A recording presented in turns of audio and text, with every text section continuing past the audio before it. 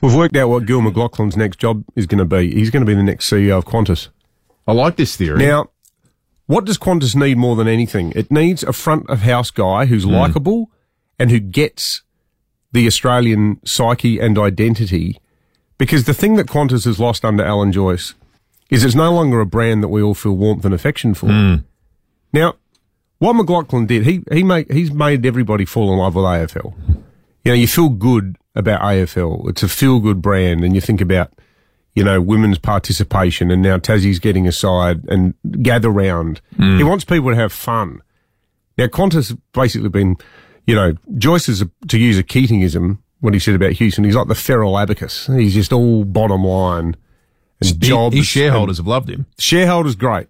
What Qantas has lost is it's incalculable. It's like the thing that made it what, I mean, there were lines about Qantas in Rain Man. You know, everyone knew it for that reason. But the link here is Richard Goyder, AFL chairman, is also Qantas chairman. Richard Goyder loves Gill. I reckon it'll happen. Anyway, we'll just throw that out there.